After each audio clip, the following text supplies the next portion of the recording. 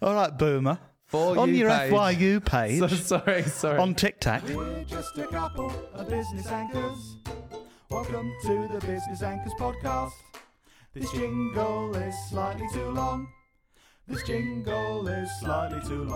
So this is really simple, but really effective, is to actually spend time on TikTok in your FYU page, which is basically when you open the app, it's how you scroll through content. FYU.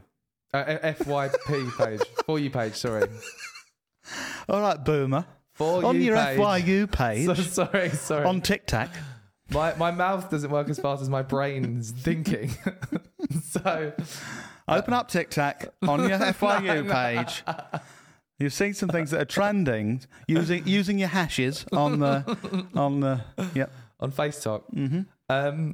So if you actually spend time on TikTok so actually spend time on the For You page on TikTok and scroll through and actually start consuming some content, you'll start to notice TikToks where people are tapping into the same trending sounds or doing the same trends. And just spending time on the platform, you'll start to notice you'll just know what's trending because you'll keep seeing the repeated trends happening. That's just another small tip.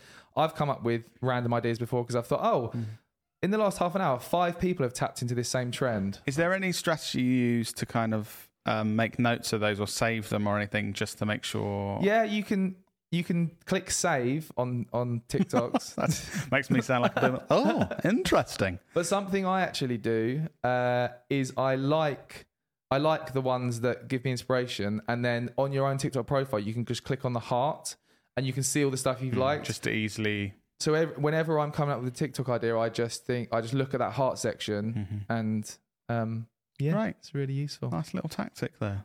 Little tic tac.